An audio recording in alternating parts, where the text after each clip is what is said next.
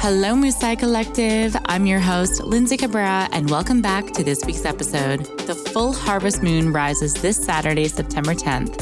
So I hope you're harnessing this creative energy that's coming through. If you enjoy listening to my podcast, I'd love if you could leave a rating and review on Apple Podcasts to help us move up the charts. On today's episode, you'll be meeting DJ and producer Carrie, whose rising reputation has seen her play all around the world.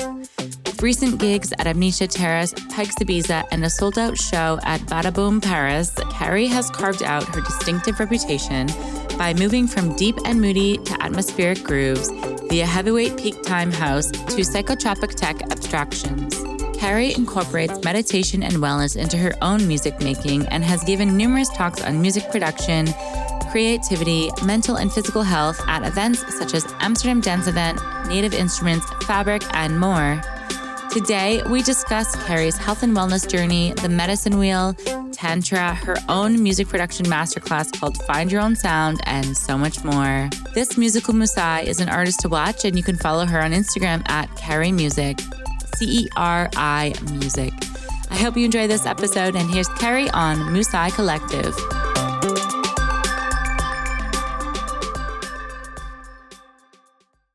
Hello, Carrie. Welcome to Musai Collective podcast. How are you doing over there today in London? Hi, Lindsay. Thank you so much for having me. I'm really, really good. Thank you. Nice to finally catch up with you. Yes, it's been such a busy summer, and I see that you've been bopping around and, connecting with friends that we have in common, which is really cool as well. And actually, for everyone listening, I think I came on your radar when I had interviewed Kim Booth from Cosmic Pineapple, and I saw you playing at some of her Cosmic Pineapple events. And I was like, who is this? And then I think I reached out to you. And so it's been really nice, getting to know you here. So I'm excited to chat with you. And at Kim's house when she was recording the interview for you in Ibiza. Yeah. Oh, see, there you go. And I had no idea.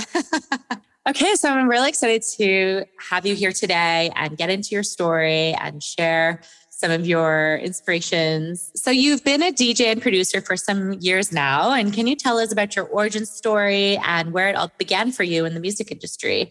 When did it click that I wanted to do this professionally? Well, I suppose it was kind of two things. Obviously, growing up in the south of London, and then I went to university in Southampton. I actually wanted to be a dancer. So I was already very musical and I love dance music. And when I was at uni, there was a really, really great scene in Southampton at the time. And there was like these infamous boat parties, and the Rhino Club was like this tiny little club, but it had all the best DJs in the world come and play there. And it was really, really inspiring. So I kind of started DJing kind of more as like a hobby. And then my last day of university, I flew to Ibiza with a one-way ticket and £50 in my bank. Yeah, just like stayed for the whole summer. And I remember being I did like the We Love Space DC10 Cocoon kind of rolling through that everybody used to do in those days, like Sunday to Tuesday. But it was amazing because it was just proper acid house vibes. Everybody was so friendly and it was just like such a welcoming place. And it was Ricardo Villalobos, Luciano, Richie Houghton, and Sven Väth playing back to back a long time. That's a nice one.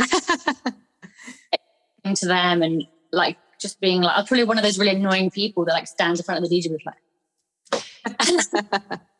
And I remember like watching them and hearing them, just being like, oh my God, like this is. I just felt like amazed by it, and I was like, wow, I'd really like to actually start doing this a bit more.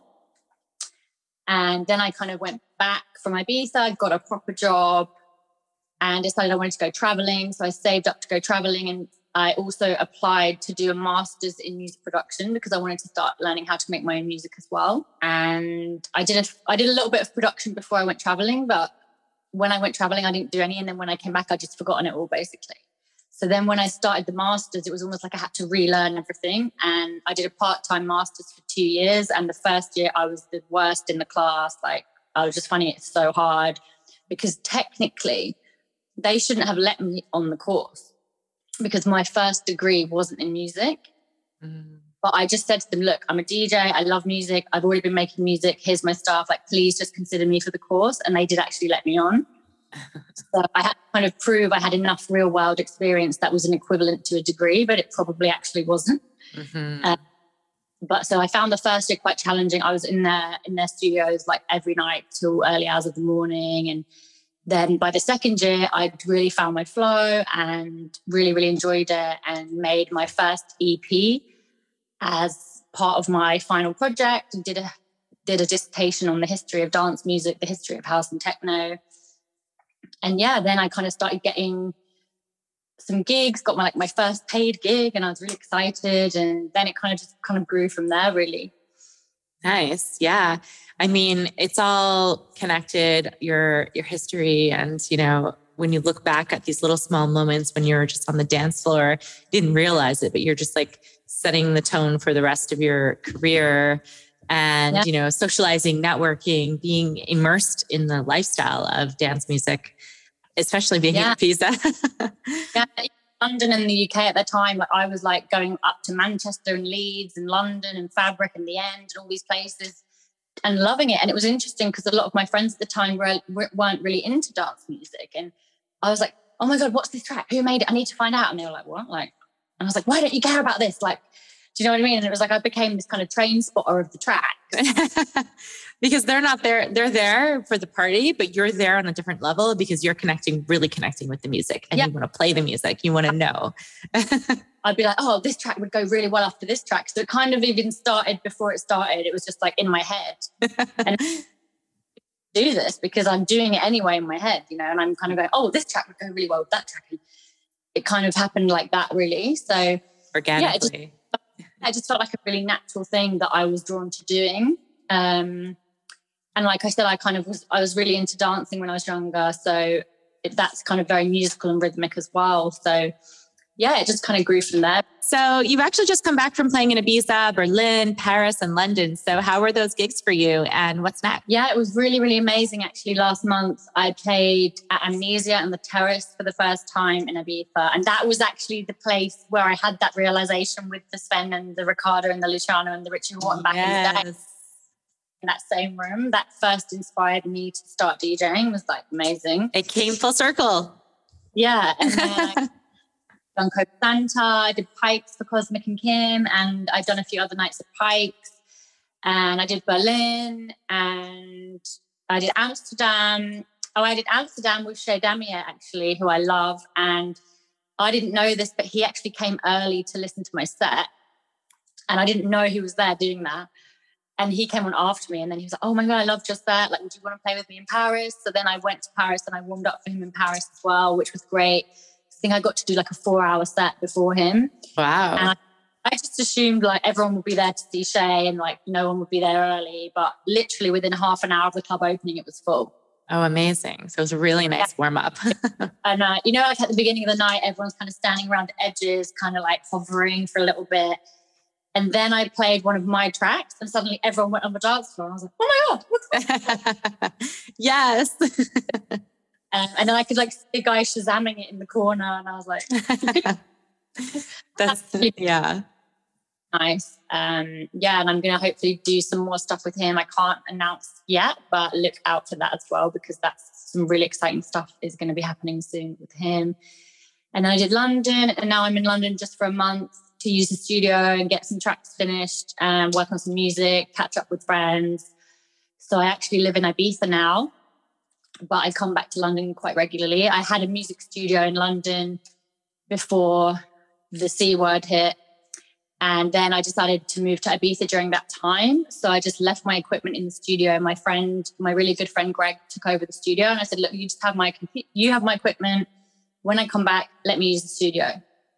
So that's the deal we have. And he's like an entrepreneur. He has his fingers in so many different pies. So it's often I get some time in there as well. So nice. Yes.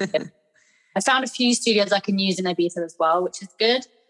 And yeah, so I feel it's always been a dream of mine. I always thought it would be when I retired, actually, that I would live in Ibiza. But then it just kind of happened a bit earlier.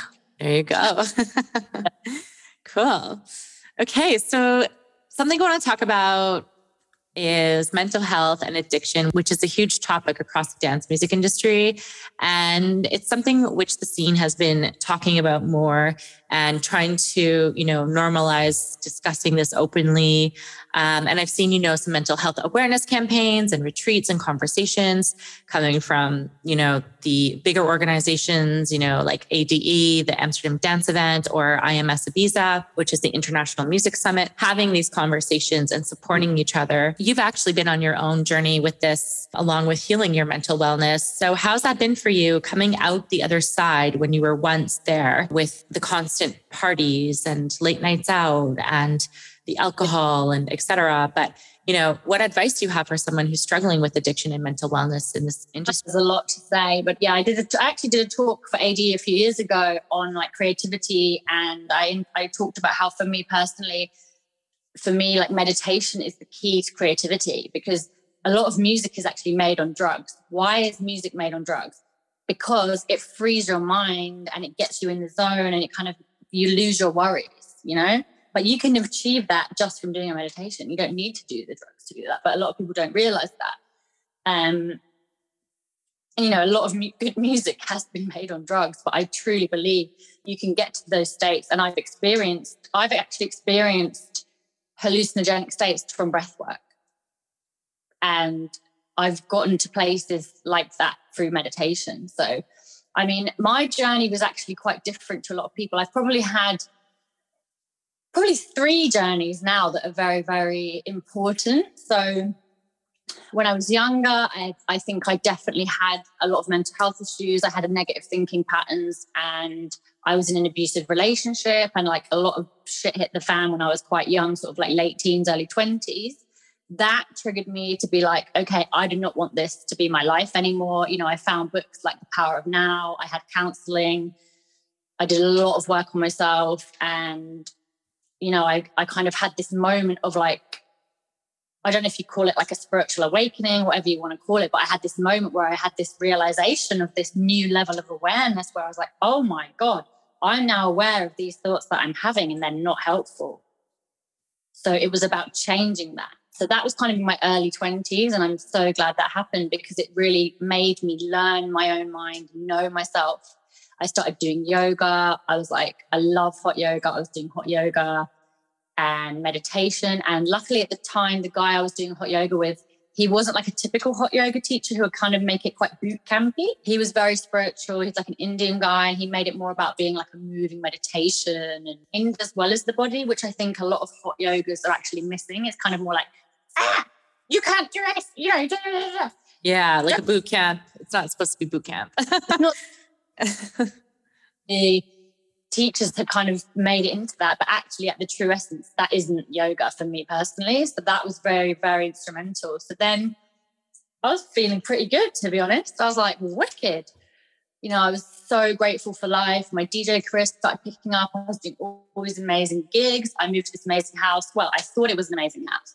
I moved to this house in London. I got my music studio, and I was like, everything, all my dreams were like coming true. And I remember walking down the street just thinking, oh my God, I'm so grateful for life. I'm so happy. Like everything I wanted is happening. Oh my God, this is amazing. But then I just started feeling really, really shit. And this is something I think that's very, very important, which I actually think a lot of the current trend on mental health awareness is missing, which is that, mental health and physical health come hand in hand. Mental health affects physical health affects mental health. And I think a lot of the conversations that are being had around it at the moment are kind of just focused on the mental side of it. And yes, that is very, very important. But you also have to think about the physical side too. So where my story is quite different from the average person, like the first story that I just told you about was very much focused on mindset and mental health and, becoming aware of that kind of stuff, which I suppose had to happen for me to distinguish the difference of what happened next. So as I said, I moved into this house, playing around the world, had this gig in my first gig in Mexico, and I was like so excited. And then over like maybe, 6 month, 2 year period, I was just feeling worse and worse and worse and worse. And it got to the point where I couldn't even walk down the street for 5 minutes without having to sit down. And I was like, this is not normal for somebody of my age. I was like mid-20s, whatever. And I was just like, this is not normal. Like, yeah. I cannot go on like this. And I went to the doctors. They're like, oh, you're just stressed. Oh, you're depressed. And I was like, okay, well, I've changed my mindset once before. I can do it again. And I was like, I'll do more yoga. I'll do more meditation. I'll eat healthily. I gave up drinking. I did all the things. I was already kind of gluten-free, but I went really, really healthy. I was doing everything, but I was getting worse. And then I kind of was like, hang on a minute. I don't think this is in my mind. I think this is in my body. But actually, having not gone through the previous mental health stuff that I did, I wouldn't have been able to know my own body and mind well enough to distinguish the difference. Do you see what I mean? Yeah. Because when you're meditating, you do your body scanning, you're feeling through your body. So that's something you probably you feel like, no, there's something deep down happening. Like I can feel when my heart's blocked. I can feel when my brain's foggy. I can, and I can feel, is this coming from a negative pattern in my head, or is this coming from something wrong with me physically? Like if you have the flu, you often feel shit when you have the flu. Yeah. So at a basic level, the flu is making your body feel bad because it knows it needs to rest so that you can feel better. So some people would theorize it's a level deeper and there's something in your mind making you have the flu. And it's like, there's all these different theories. But at that time, I knew intuitively there was something in my body that was affecting how I felt physically and mentally. Yet all the doctors I was seeing were saying to me, it's in your head, you're stressed, you're depressed. So I was like, questioning my own sanity. I was trying to do all these things and nothing was working. And I was so alone at that time because I couldn't explain it to anyone because I was like, I can't even understand what this is. So how am I supposed to try and get help or explain to somebody else what this is when the people that are trying to help me are telling me it's all in my head and basically accusing me of being mental? So it was a really, really hard time. And eventually, after waiting 6 months to see a specialist on the NHS in the UK, who, as much as we're lucky to have that service, they're overworked, they're underpaid, they don't have enough training, especially in chronic illness and long-term conditions. So it wasn't actually very helpful. During that time, luckily, somebody suggested to me to see a functional doctor or a naturopath, which I'd never even heard of before. Now, I'm obsessed with it and I've been researching it for many, many years. And I think, if I wasn't a DJ, I would probably train to be a functional doctor because that's how much I believe in it. So, but it takes a long time as well. It does. So yeah, I think I'll just stick to DJing for now and I can help, you actually come to me with advice about this. And I just say, see a functional doctor. That's what you need to do, as well as some other things. But anyway, so I went to see a functional doctor and naturopath and I had some tests done and I realized the house that I was living in, and I didn't find this out until after I'd lived in the house for 4 years, by the way. So I'd been living in this house for 4 years, not realizing that it was full of black mold. And I was basically being poisoned by the house that I was living in. And the sicker and sicker I was feeling, the more I was staying at home in bed in the environment that was making me sick. But I didn't know this until actually after I left the house and moved out and saw this doctor. So it was about a 2-year period from when I was basically so ill before I even found out what was the root cause of it. So functional medicine is root cause medicine. So it looks at the root cause. If you're tired all the time, why are you tired all the time? If you keep getting migraines, why are you getting migraines? Traditional Western medicine would say, oh, take some paracetamol.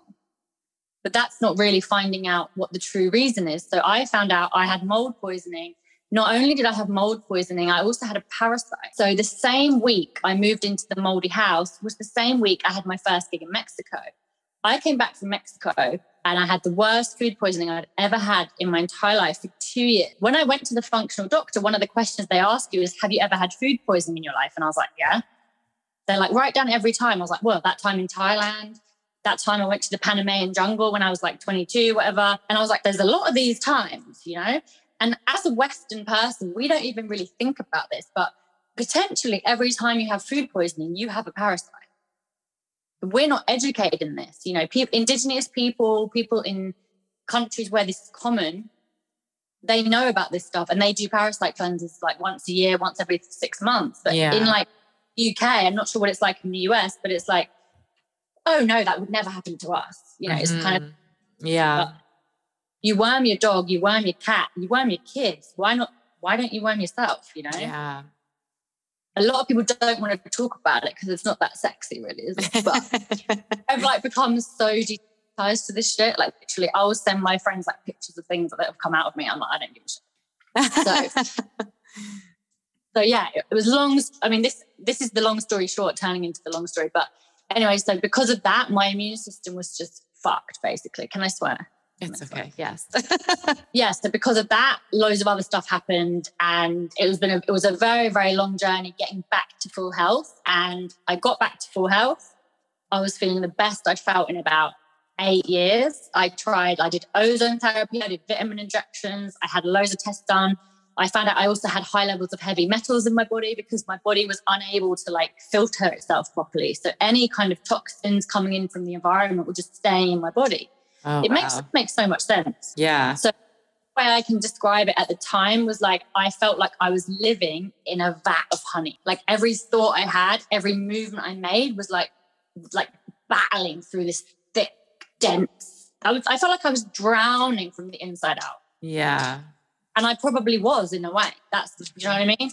And within 3 months of seeing this doctor, this fog just started to slowly lift off my brain, you know? Mm-hmm. And yeah, so like I said, I was feeling great. I was so happy to like come back to life. And during this time, there was a lot of dark periods where I was like, my life is not worth living if I'm feeling like this every day. You know, I could hardly get out of bed. I had to cancel all my work. I could hardly work. But I had this part of me that was just like, you're going to get through this. Like and also at the time I was living in East London and there was white butterflies everywhere. Like I would always see a white butterfly. Like every time I had a thought like, it's going to be okay, I would see a white butterfly. And that would be my sign, like I'd be okay. Yes. And that was literally every time, like I would just see them everywhere all the time. And I was like, that is giving me hope. That is, you know, my sign that I'm going to get better. And I did. And it was great. And then the C word came along and it brought back a lot of the symptoms that I'd had during that time, which was extremely frustrating because I was like, I thought this was over. I thought I dealt with this, you know, but they say until you've learnt the lesson, the lesson will repeat itself. So I kind of started doing a lot of work into this. Okay, why has this happened again? Like, why have all these symptoms come back? I had stomach problems. I had an iron deficiency. I had glandular fever, like all these things. It triggered all of this stuff to come back. And just the feeling awful, not being able to do anything. And I was like, okay, there's another layer to this, you know, there's got to be another layer to this because this shouldn't have happened again. You know, I was so healthy. I do all the right things. And then I started doing a lot of research into the nervous system and trauma. And this is where I think it feeds into the music industry and addiction. Because actually most people who are addicted is because of unresolved trauma. And, you know, I would say most people in life have some unresolved trauma. You know, I don't think many people in the world could get through living a human life without unresolved trauma, really. And I think especially in, you know, the dance music scene, a lot of people are drawn to it with, you know, with addictions. And that's probably because of this, I would say, you know. So I did a lot of research into that. And I've started doing a really amazing course with this great woman who's a breathwork coach. And it's all about healing your nervous system, breathwork, tantra, like all combined. So I feel like for me, the root cause underlying all of this is actually healing my nervous system because for whatever reason, it became so sensitive that when stresses happen, be them physical or mental, my body's like, if there's too many at once, it can't cope, you know? And I think that is the key to everything, as well as doing the other things. You know, you still got to eat healthily, you still got to exercise, you still got to do your meditation and stuff. But healing the nervous system, I think, is the root cause to everything else. Yeah, absolutely. And I think just digging a little deeper and listening to your body, always listening to your body and what's going on, even though you go to the doctor or specialist and maybe it's more Western medicine and like they just give you pills. Oh, you're just depressed. It's nothing or whatever, but really you know yourself. So you really have to listen to your body and sometimes turn to traditional Chinese medicine, which I also am a strong believer in the holistic methods, but it's incredible. It's this, your whole story. You've come out the other side. But something I do want to talk about is through the pandemic and through having, I guess you would call it, you had like a long COVID, I guess, right? That's what you would call it. But I think that's just another label for something else, really. It's like, right. Okay, that's triggered something else to be reactivated or, you know, something happens. And it's like, you know, it's like they told me eventually as well during the time I told you about, they said I had chronic fatigue syndrome. I never once, I was like, no, I don't have that because I don't have chronic fatigue syndrome. I am chronically fatigued because there's something wrong with me. Yes, exactly. Because there's something else here. Long COVID is not long COVID. Long COVID is something else that's been triggered by this thing that's brought something else to the surface. Yes. It's become just like the easy Band-Aid label. Like, oh, you have long COVID, but they're not really going and digging deeper to see what is really wrong here. Yeah, actually a lot of research now, which is saying most cases of chronic fatigue and long COVID is actually Epstein-Barr virus reactivation, which is it's called glandular fever in the UK. It's called Epstein-Barr virus in the US. And that is, I think, key, because I think most people do carry that. And if there is any kind of huge stress on your body, that can be reactivated. So also adrenal fatigue. I don't know if you've heard of adrenal fatigue. So adrenal fatigue, again, is something that is kind of questioned by Western medicine, but it's like where your adrenal glands are producing so much adrenaline and cortisol to keep you going because you're stressed and because there's something wrong with you, run out. And then you're just... And then you burn out. That's like But now there's been just more research that's saying actually adrenal fatigue isn't the right answer. That's another layer. There's another layer to that. And that's actually a sign of something. You know, it's like always digging deeper, always getting to this new thing. And there's so much new research coming out that it's like, it's hard to even keep up with it. As, you know, all these doctors, the functional doctors, they can implement this stuff as it comes out. The Western doctors have so much bureaucracy and red tape. It can take 20 to 30 years for this new research to filter down to their level. So no wonder they're not educated in stuff. Yeah. For sure. So something I want to talk about is kind of the transformation that you experienced throughout the pandemic. I feel like many of us had life-changing things happening in our lives where there was like a silver lining. Of course, it was terrible. We all experienced this global pandemic, but at the same time, it maybe pushes us out of our comfort zones, you know, creating new projects, studying a new course, moving to a new country, whatever it might be. What was your experience? And how deep did it go for you? And can you tell us a little bit more about, well, what you told me about your Vipsana experience and like where it took you? Yeah. So I think I was living in London in an amazing apartment with my friend when it happened. And she's German. She went back to Germany and I was basically on my own in my apartment for about 4 or 5 months. Wow. All my work's been cancelled. I can't leave the house. I'm just going to do yoga meditation every day. And that was kind of my coping mechanism. And I kept my phone off till like 4 or 5 p.m. every day. And I was hardly speaking to anybody. And I think I needed to go through that because I didn't even realize how exhausted I was until I stopped. And I was like, okay, yeah, still a bit exhausted. Even though I'd overcome all this stuff, I was still kind of on the grind. And, you know, I think I just needed a bit of a break. And I kind of just turned it into my own yoga retreat at home. And I was microdosing mushrooms a little bit as well. And I was journaling. I've probably got like 4 or 5 journals from this period that I would normally spend like a year filling up. And it was just like writing, asking myself questions and getting the answers. And it was like going through 10 years of therapy, I think, in like a month where I was just on these, like asking myself the right questions, getting the answers. And yeah, it was just a very powerful time. I also felt like, because there wasn't any external stimuli, I was so clear and I just felt like a pure channel, you know. I was just like, I felt so clean and I felt so just pure, if that makes sense. And I was getting all these intuitions and these downloads. And I was like, and then I got this message like, you need to move to Ibiza and you need to write a book.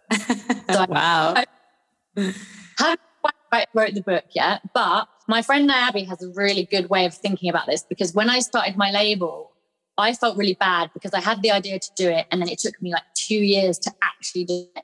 And I was saying to her, well, maybe I need to act on my intuition quicker because I have all these ideas and I don't act on them. You know, she's like, yeah, but the thing is, you get the intuition, where that message is coming from. They're giving you that message with enough time to plant that seed so that it will happen at the right time. I was like, yeah, much better way of looking at it, actually. That is a much better way of looking at it. So I did start with the book and I kind of have put that on hold now because I feel like I want to focus back on music and making music and doing that kind of stuff and DJing. So at some point I probably will finish it. But at the moment it's not like, and I'm not putting pressure on us. No. And that's the nice thing. It's like, it's your project. So you're not being pressured by like a publisher, et cetera, right now, or somebody like an editor. on your case, like you can just do it when you're feeling inspired to do it and also focus on your music. And, it's funny. I feel like I kind of had a similar experience just when we were in the thick of the pandemic. I remember telling myself I was going to just treat it as if like when we were all stuck at home, I was like treating it like I was living at a retreat. Like I would wake up and I would do yoga. And then eventually, because the gym was closed in my building, I was like, okay, I'm going to start going out for runs by the lake, which it literally took me, I lived there for like 9 years and I never went for a run on the lake, but it's like crazy that it took a pandemic to push me out there. And I was like, why hadn't I been here before? I don't know. It's so crazy. You just have different perspective and, and just realizing what's important, feeling kind of my best self and realizing I was burnt out. And then I realized, wow. And now coming back into the pace of work life again, now that a lot of things are opening up again, work is resuming, I'm also trying to keep the same mentality of having like a morning ritual or doing something for myself each day, some kind of movement, something, because I think we get too caught up in like just getting up and like racing to the computer and like, I have a meeting or I have to do this. And because it doesn't set the tone for your day and you need to do that. And I know I needed that. And I'm realizing it's just like I'm learning from my own experience and I'm like teaching myself like, slow down, do what you got to do first, because then I can put out my best work, and just be there for my loved ones. That makes so much sense. I think, you have to fill up your own cup first. So yeah, it makes sense. And I try to do that as well. One of the things I kept from that ritual was like, I keep my phone off now until between like 11 and 2 most days. If I have to be online for something, obviously I'll turn it on, but I'll try and keep it off for like as long as possible in the morning. If I have to go and log on and do some emails, I can do that with my phone off, and that really, really helpful. And I really noticed the days I don't do that, I feel a bit more. Yeah. Whatever the way. Yeah, just taking a time out. I sometimes when I'm like, no, I just need to focus. Phone goes in like the other room on silent and then I just leave it. I'm like, wow, I was so productive today. Yeah. So something's happening there. Yeah. And I make music as well. Like this is one of the things I teach. I'm doing a music production course. So on that, I'm like, phones off when you're making music. Put them on airplane mode. Like they do not need to be on. And also like the amount of studios I go to where they've got the computer and it's like WhatsApp, Facebook, and I'm like, how are you making music with this? I'm like, turn them off. Like those are all the major distractions up on the screen. No. Yeah, you literally be about to make the best track in the world and then someone messages you something and it distracts you and then you lose that. Yeah, no, that's terrible. Yeah. Well, something that you did mention to me before when we were chatting is something called the medicine wheel, which is a Peruvian tool for life. So can you share with our listeners more about this and what it's all about and what did you take away from it and how do you apply it to your life? I did do some stuff in the pandemic, actually. Yeah, I kind of made it sound like I didn't do a lot, but looking back, I did a lot more than I thought I did. So it was interesting. The January before that, I woke up in the middle of the night one night and it was like, I can hardly even describe it, like a red presence just came and said to me, the medicine wheel. And I was like, what? Went back to sleep. I was like, what the hell? And the next day I called my friend Jess because I remembered she did a course called the medicine wheel. And I was like, hey, I just had this thing happen to me. Like, what do you think? She's like, I'm not even going to tell you what it is. Just do the course. And I was like, okay, cool. And my housemate, Maren, at the time, I showed her the course and she was like, oh my God, I want to do it too. And it was supposed to be in person in Hackney where we were living at the time. But then because it went online, which was actually perfect because I ended up moving to Ibiza and she ended up moving to Germany and we could still do it together. So basically the medicine wheel is not just a Peruvian tool. It's a lot of countries have it. There's some in Asia, there's a lot in South America, but each one has their own interpretation of it. So I did the Cuero one, which is the Peruvian one. So it's kind of hard to explain. It really is hard to explain, but basically it's like a shamanic tool for living and it's kind of like a guide for life. So you have the directions. You have the 7 directions. You have north, south, east, west, above, below, and your heart. So the north, it starts in the south because you're in Peru. So the south is the serpent, which is kind of, I don't know what the word is. I don't know, not like embodying, but I suppose it is embodying, but it's kind of inspired by the serpent. So the south, you can the energy of the south and the serpent, and that's like moving through life, shedding your skin, letting go of the past, moving through quickly. So you have north, south, east. So was it north, south, east, west? So then you I'll say that again. So then you have the west. West is the the jaguar. And that implies knowing yourself, knowing when to rest, knowing when to take action, knowing what your boundaries are. And you have the north, which is the hummingbird. And the hummingbird represents, just believing in yourself. They flap their wings so quickly and they fly so high and they believe in themselves and they don't get bogged down by shit. They believe they can do it. They just go for it, And then the east is the eagle. So the eagle represents, soaring above everything and viewing life from a higher perspective and like looking at things from a higher level. And then you have obviously the universe, great spirit, God, whatever you want to call it, the moon, the stars, the sky. And then you have the Padma, the stone people, the plants, the animals, the humans. And then you have your heart and your intuition. So what you would actually do is it's kind of like, it's like a shamanic ceremony. So you basically, you clear the space by maybe saging the space, you call in the directions, you call in the animals, you call in, the spirits, your ancestors, whatever you want to call in. And it's almost like you're protecting that space for whatever action that you want to do in that moment. So it could be, a shaman might use that in a plant medicine ceremony, but you could use it for doing a full moon ceremony or just to make music even. To kind of set the tone and set the space for what you want to do. And it's just kind of like you call on this inspiration for areas of life. So if you're feeling stuck, you can be like, okay, I'm going to call on the hummingbird to help me just rise above these challenges, or I'm going to call on the eagle to help me view this from a higher perspective. Do what I mean? Does that make sense? Yeah, no, for sure. Absolutely. Okay. Yeah, because sometimes you try and explain to people and they're just like, what? But yeah, it was, and I can't remember how long the course was. It was maybe like 3 to 6 months. And there's also like a higher level of it as well. And I cannot fault this course. It was a beautiful, amazing course. But one thing I would actually say is at the end of the course, they were like, oh, you're all shaman now. And I was like, no, I don't, that part of it doesn't resonate with me. I don't believe I could say that about myself after doing an online course for 3 months. No. Because I have actually spent time with indigenous tribes from the Amazon, from Peru and Brazil, like the Hunipun, who I love. And, I can see their wisdom has been passed down through thousands and thousands of years of generations. Mm-hmm. And, they are trained for 15 to 20 years before they even get that title and before they're able to hold space for people.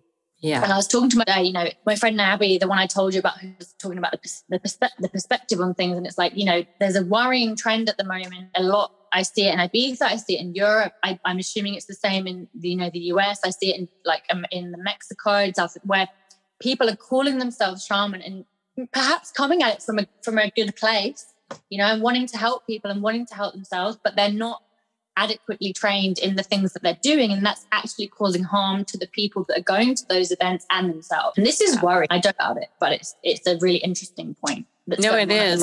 It's just like a lot of people that are putting on the front that they are shamans, or there's like the fake spirituality where, oh, I can heal you, or just look at the scammer spirituality where people think they're going to some retreat, they're going to be healed, and they're going to shamans in quotes, but they're not. They're just maybe somebody who just calls themselves a shaman, or they're taking a course for 2 weeks. That's not. And I think, there are out there who are doing it from a really horrible place, but also people get from a good place because they genuinely do believe they're helping, and they genuinely do believe that they're doing the right thing. But I think it's a very dangerous thing because, I see people that are doing, they're not looking after their energy properly. They're having, really really gross casual sex. Like, I have nothing against casual sex, but, if you're doing that kind of work, you have to protect your energy. You have to protect your energy. And I see people doing like cocaine and drinking alcohol and eating sugar. And I'm not saying like these things aren't inherently bad on their own, but if you are holding space for other people, your energy to be in such a clean and pure place. And this is why I do these dietas for like, a year sometimes. They'll do like no sex for a year, or they'll do these diets of like no alcohol, no sugar, no drugs, no sex, no masturbation, so that they are in a place of purity for the people that they are holding space for. And I think a lot of the Western people aren't capable of doing that. And that's fine, that's fine. Like, I'm not judging anyone, but don't be going and holding space for people if you're not looking after your own energy. And that's really, really important. I think that's a really important thing. Absolutely. Yeah. No, I was just going to say a lot of people on the course are amazing and they are doing these things beautifully and they're doing them with great intentions. But I've seen other people who I don't believe should be doing that. And it's like, I don't know, I don't want to judge, and maybe that is part of their journey, but I find it worrying that, you know, some people don't have the level of intuition and discernment they need to choose their shamans wisely, and they're going to these people with good intentions who have good intentions, but actually the effects can be negative, and that's quite concerning. Yeah. Because they're going killed and they're actually coming back with more shit than they went. Exactly. It's like toxic shamanism or something, where people are going to seek help, but in the end they're worse than they were when they're done. Yeah. Also, kind of, maybe this has to happen. Maybe this is part of the journey. Maybe this is part of the process to coming out the other side. You know, people are wanting to help and wanting to heal that perhaps 10 years ago wouldn't have even wanted to do that. Do you know what I mean? So maybe it's part of the thing, but it's just a bit icky. Yeah. I don't like it. Icky. So I do want to talk about the spiritual level spectrum and the many deep layers of this one. So where do you think you are on this spectrum, and how can others tap into this to help elevate their life? I don't really like thinking of it in that way. I don't really like thinking of it as levels, because I think that implies hierarchy, and it's kind of saying, oh, you're below me or I'm above you. And I don't really like that. The way I like to think of it is more, it's a circle.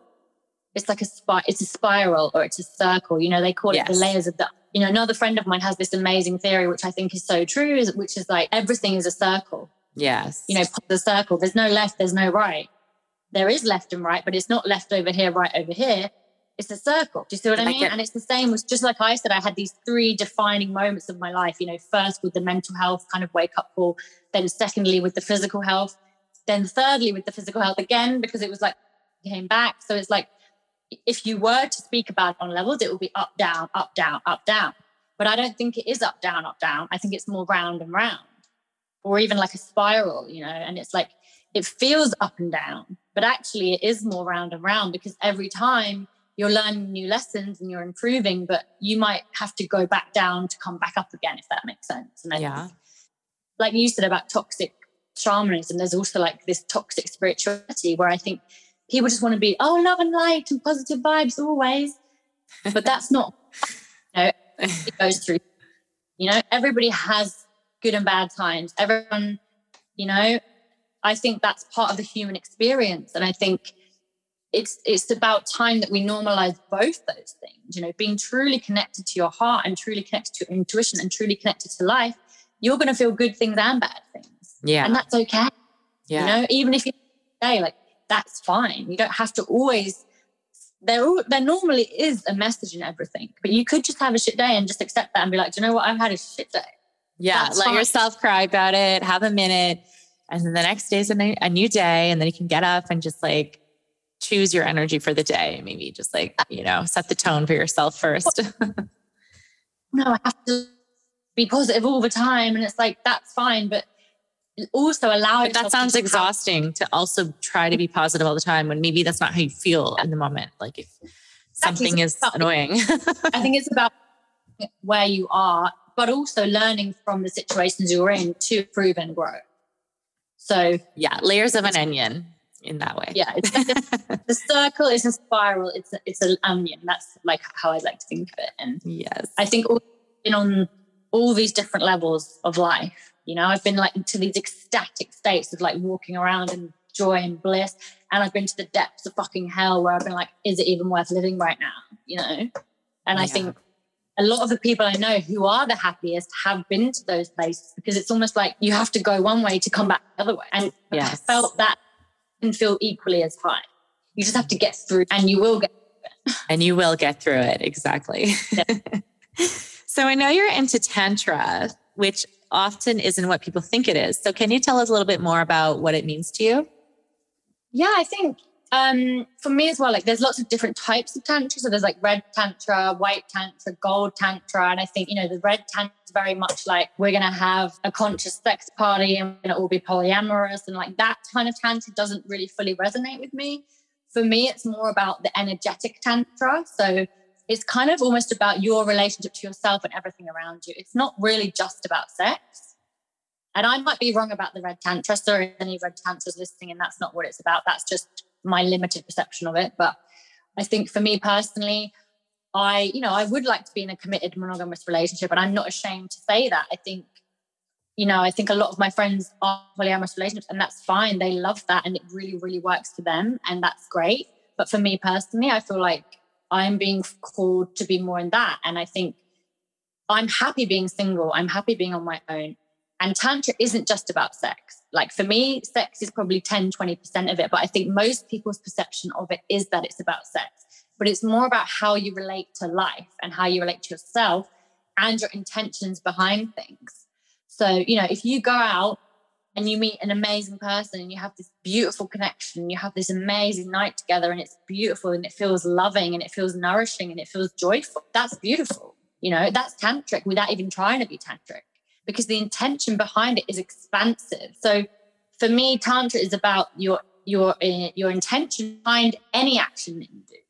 Right. Even like walking down the street, doing the washing up, that can be tantric if you do it with the right intention. Exactly. And, that's my goal, is to live a tantric life and to act as much as I can from that place. But obviously I don't do that all the time. I fall off of it sometimes. That's also fine. It's just about noticing that and going, oh, I did that from that place, but actually I prefer to be in this place. So I'm just going to realize that and be like, okay, next time I'll make a better decision. Which I do think is much easier that I don't drink, to be fair. If I still drunk, I might not be saying it. But yeah, I think it's a lot easier to not make those kind of decisions as somebody who doesn't drink. Maybe, I don't know, I feel like I shouldn't change that answer as well, because I feel like it sounds a bit derogatory to polyamorous people. There's a lot of polyamory. Do you think? I didn't think it. Maybe just take that. You want me to cut that out?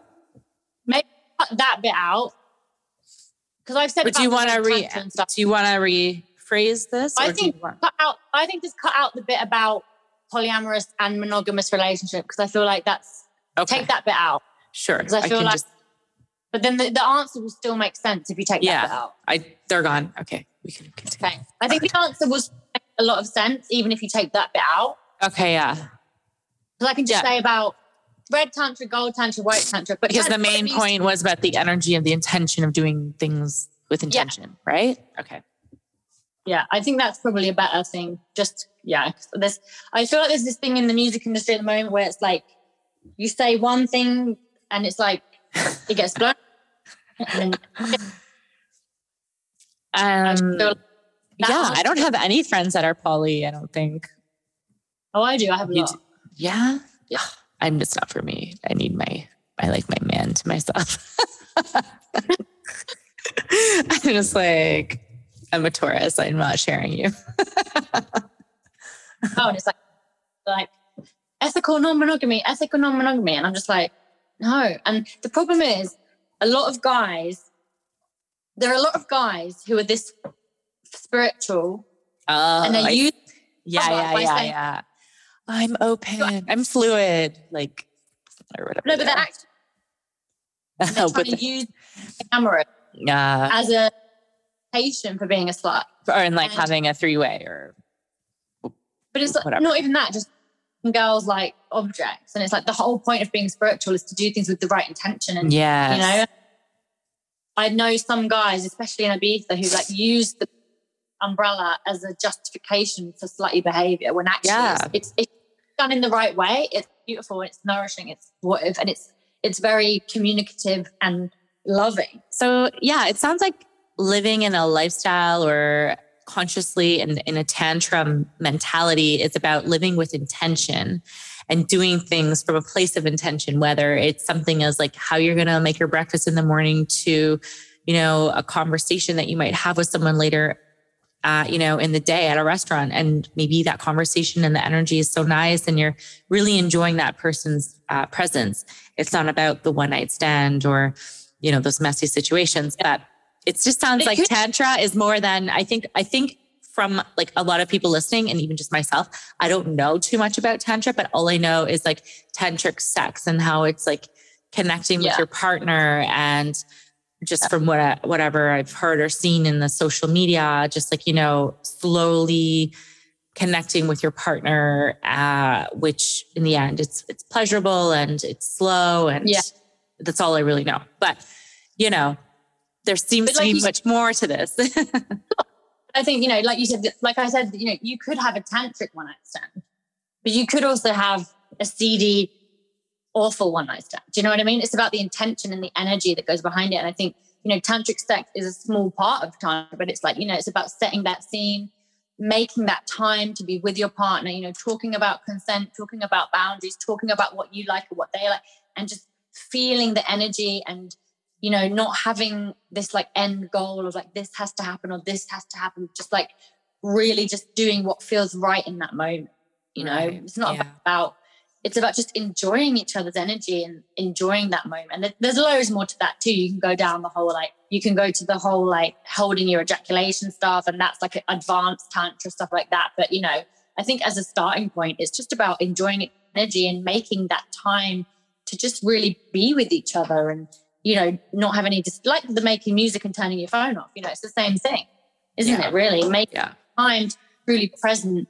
Focus on the one thing. Yeah. And if you want to 3 days and do it, that's great. Yeah. Well, yeah. Speaking of intention, what are some of your favorite spiritual rituals that you like to do each day? Well, it's really interesting actually, because like I said, I got into this habit of like, I couldn't leave the house without doing my journaling, my gratitude, my yoga, my meditation. But actually recently, now life's got a lot more busy, I'm having to like do less of that. And like, I've had to kind of retrain myself to be, actually, it's okay to sometimes not do it, you know? And I think having years of doing it was really, really great. But now I'm not putting as much pressure on myself to do it. But obviously when I do it, I do feel a lot better. So it's just about balance. It's about balance. The gratitude journal, I try and write in. It used to be daily. Now it's maybe like once or twice a week. I used to do a lot of journaling. I'm not doing as much anymore, but, you know, I still love meditation. I still love yoga. I started skipping as well because it's really good for the lymphatic system. And yeah, I think I do like to do like new moon ceremonies and full moon ceremonies. And I very occasionally do like plant medicine in Kambo. And I think going back to what we were talking about earlier, like, you know, these tools are supposed to be tools. And I think a lot of people can actually replace their addictions with these things. So that's also something to kind of watch as well. Because if you're going to ayahuasca ceremonies every single weekend and you're not part of the Santa Daime, who that's part of their religion, but if you're just doing that, you're still obviously searching for something outside of yourself. And these medicines are brought here to hopefully give us the answers that we need inside, you know. And I think eventually, hopefully you'll get to a point where you feel like you don't even need them anymore. Or maybe you do it once a year or once every 5 years or whatever. But I think, you know, they're so beautiful if they're used respectfully and correctly. But I think, again, a lot of people are using them like an addiction from the wrong place. So it's like they're replacing another drug with that, even though it's not a drug, it's a healing medicine, but it has to be used in the right way with the right intention. I think that's really important. Yeah. The plant medicine, kind of like, I don't want to really call it a craze, but like, you know, you're hearing a lot of people taking off to Peru or the Amazon to do and discover these plant medicines. But there are people doing it with intention and seeking answers.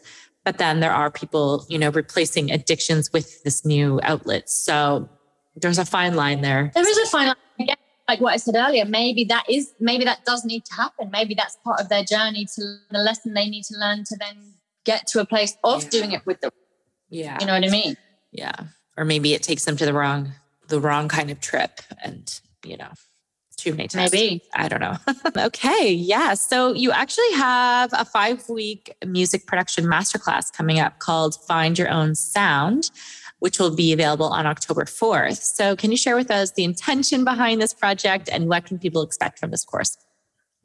Yeah, so always alongside my DJing, I occasionally did some teaching. I taught at Point Blank Music School, Beats Learning Music Schools in London. And when I had my studio in London, I would have people come in and I would help them with their tracks. And one thing I would always say, I would not do it for you. I don't agree with ghostwriting. I don't agree with engineering because I think if you're putting out a record, you should at least made that record. You know, I don't agree with people putting their name to music that other people have made. So what I say is it's like, you know, give a man a fish, feed him for a day. teach a man to fish, feed him forever. Yes. So I had people coming to me in the studio before I moved to Ibiza, and I was noticing everybody needed to learn the same things. So everyone that was struggling with their music was having the problems in the same areas, and I was just teaching the same stuff over and over again. And I thought, well, actually, I could put this into a 5-week course because it's EQ, mixing, arrangement, sampling, like all these things.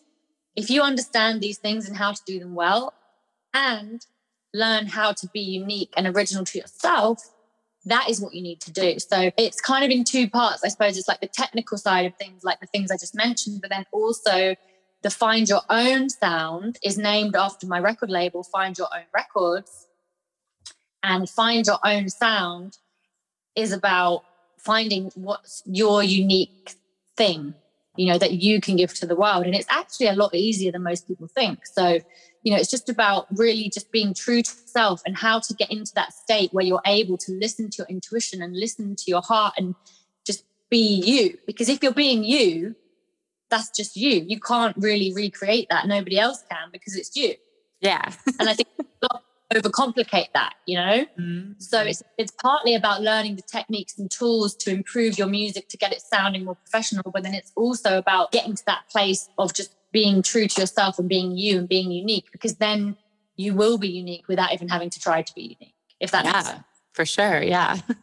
Well, I mean, you're trying to help artists find and carve out their sound, because I think maybe it's overwhelming as an up and coming artist, perhaps, if you don't know your sound and you're trying to figure that out. Where do I start? And I mean, I guess you could guide them on that journey. Yeah. People that are already making music, but they've gotten to like a certain level and they don't know how to get past it. Yeah. So it's those people, and it's non-DAW specific, which means you can do it using any program, because once you've got to that level, the techniques you're using are the same, really, whichever program you're using. And it's not genre specific either, because I'm teaching you how to make your own sound. So I've had a lot of people. I've had house, I've had techno, I've had like shamanic music, medicine music people. I've had, you know, a lot of different people on it. I mean, most of the demonstrations I give will be with house and techno because that's what I make and release. But the techniques can actually be applied to any genre. So that's really, really interesting, because I think not many courses out there are actually non-DAW specific. Most of them are like, oh, it's an Ableton course, it's a Logic course. Whereas this course is for anyone using any program, because the techniques, as I said, can be applied to any program. And also I've had a lot of requests for people to do a beginner's course as well. So I also ran a beginner's course in Ibiza, and I'm going to do another one in London in September. And then I'm also going to do another one in Ibiza in October. So yeah, any beginners that need to start, but that is actually in Logic, because as a beginner, you need to learn a program well to then get to that next level. So that is specific. Okay. Well, everyone listening, if there's anyone interested, I will definitely link. I will link in this episode directly to Carrie's courses, and you can check them out if you're interested. Yeah, thanks. Yeah. Okay. So I'm going to get to this part of the podcast. Can you share with us 1 or 2 muses in your life that you'd love to give a shout out to?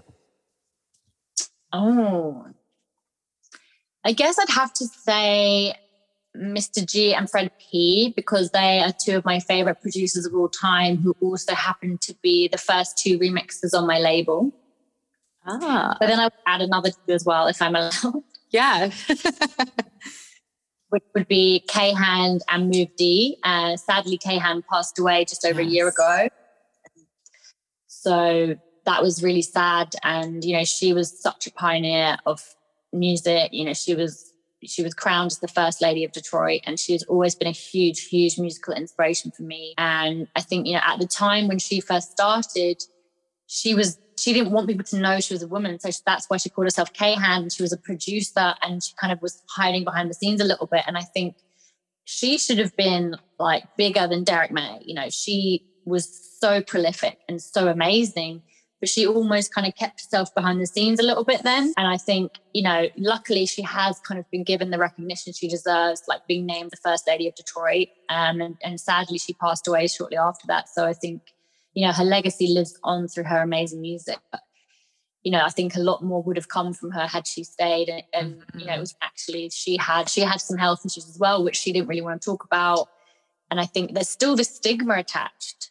talking about these things, as you said. And because I think, if she had spoken out about it a bit more, she might have got more help that she needed, and she wouldn't, she would still be here now. So it's quite sad. And, she actually going to do the third remix on the label. And that's why I've had such a gap in the releases, because I was just like, I don't know what else to do. Like, I feel like I can't fill that hole, Yeah. But then he has actually said he will do it. So he's another one of my biggest inspirations. And he's invited me to play with him at Phonox in London in September as well, which I'm really, really excited about. So, to have the support from people like that who I've been following and being inspired by for so many years, it's just so amazing. Actually, I posted about this on Instagram, but a few years ago, I was feeling really down. I was like, should I even do music anymore? Maybe I need to get a proper job. I was feeling really like disheartened with everything. We all have those moments, honor the good and the bad.